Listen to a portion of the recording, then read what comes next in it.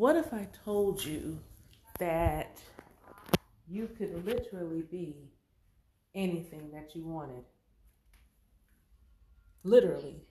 Whatever your heart, whatever your soul, whatever your imagination told you that you could be, you can be. Would you believe me? Would you find a way to say that the thing that you are imagining could not possibly be you? We don't start off feeling limited. I'm sure that at least one a vision of yourself jumping off of something as a child or eating some dirt or doing something and then your parents said, no, you can't do that. What they really mean is, hey, probably shouldn't eat dirt because it's dirt. Hey, let's not jump from the dresser to the bed because you could hurt yourself. They weren't trying to diminish us.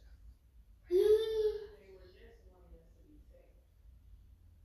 But sometimes finding where our essence is requires us to take a risk. And that can be scary, especially since most of our lives we've been practicing that there's only so far we can go. That we'll hit a ceiling. That we can't get bigger, better, faster, stronger. We see these celebrities as unattainable goals.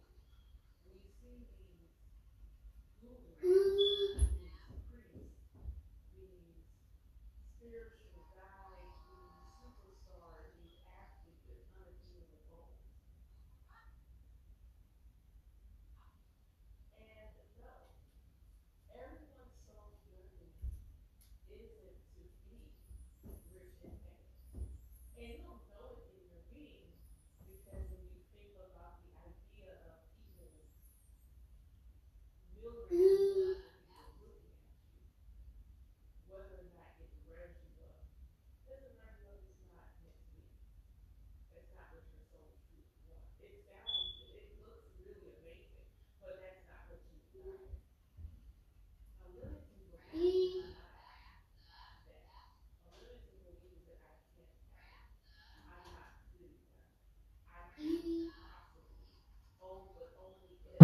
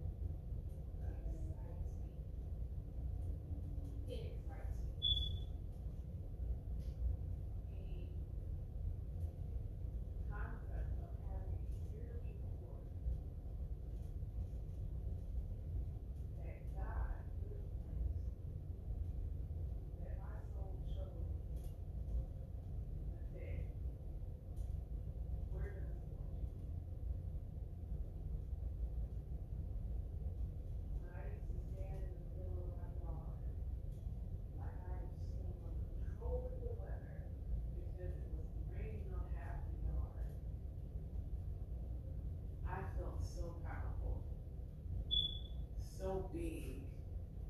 And at some point, that big, bright, shining light that I had as a child, it dimmed. It dimmed. And I'm confident that that may be the case for so many of you. That you remember you can see yourself in this big, bright light, feeling strong, feeling powerful, whatever it is. And by allowing the world to close in around you, live like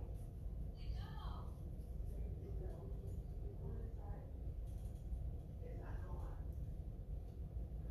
It wasn't snuffed out. You just built a wall around it to shield and to protect you. But you can feel it now, can't you? That right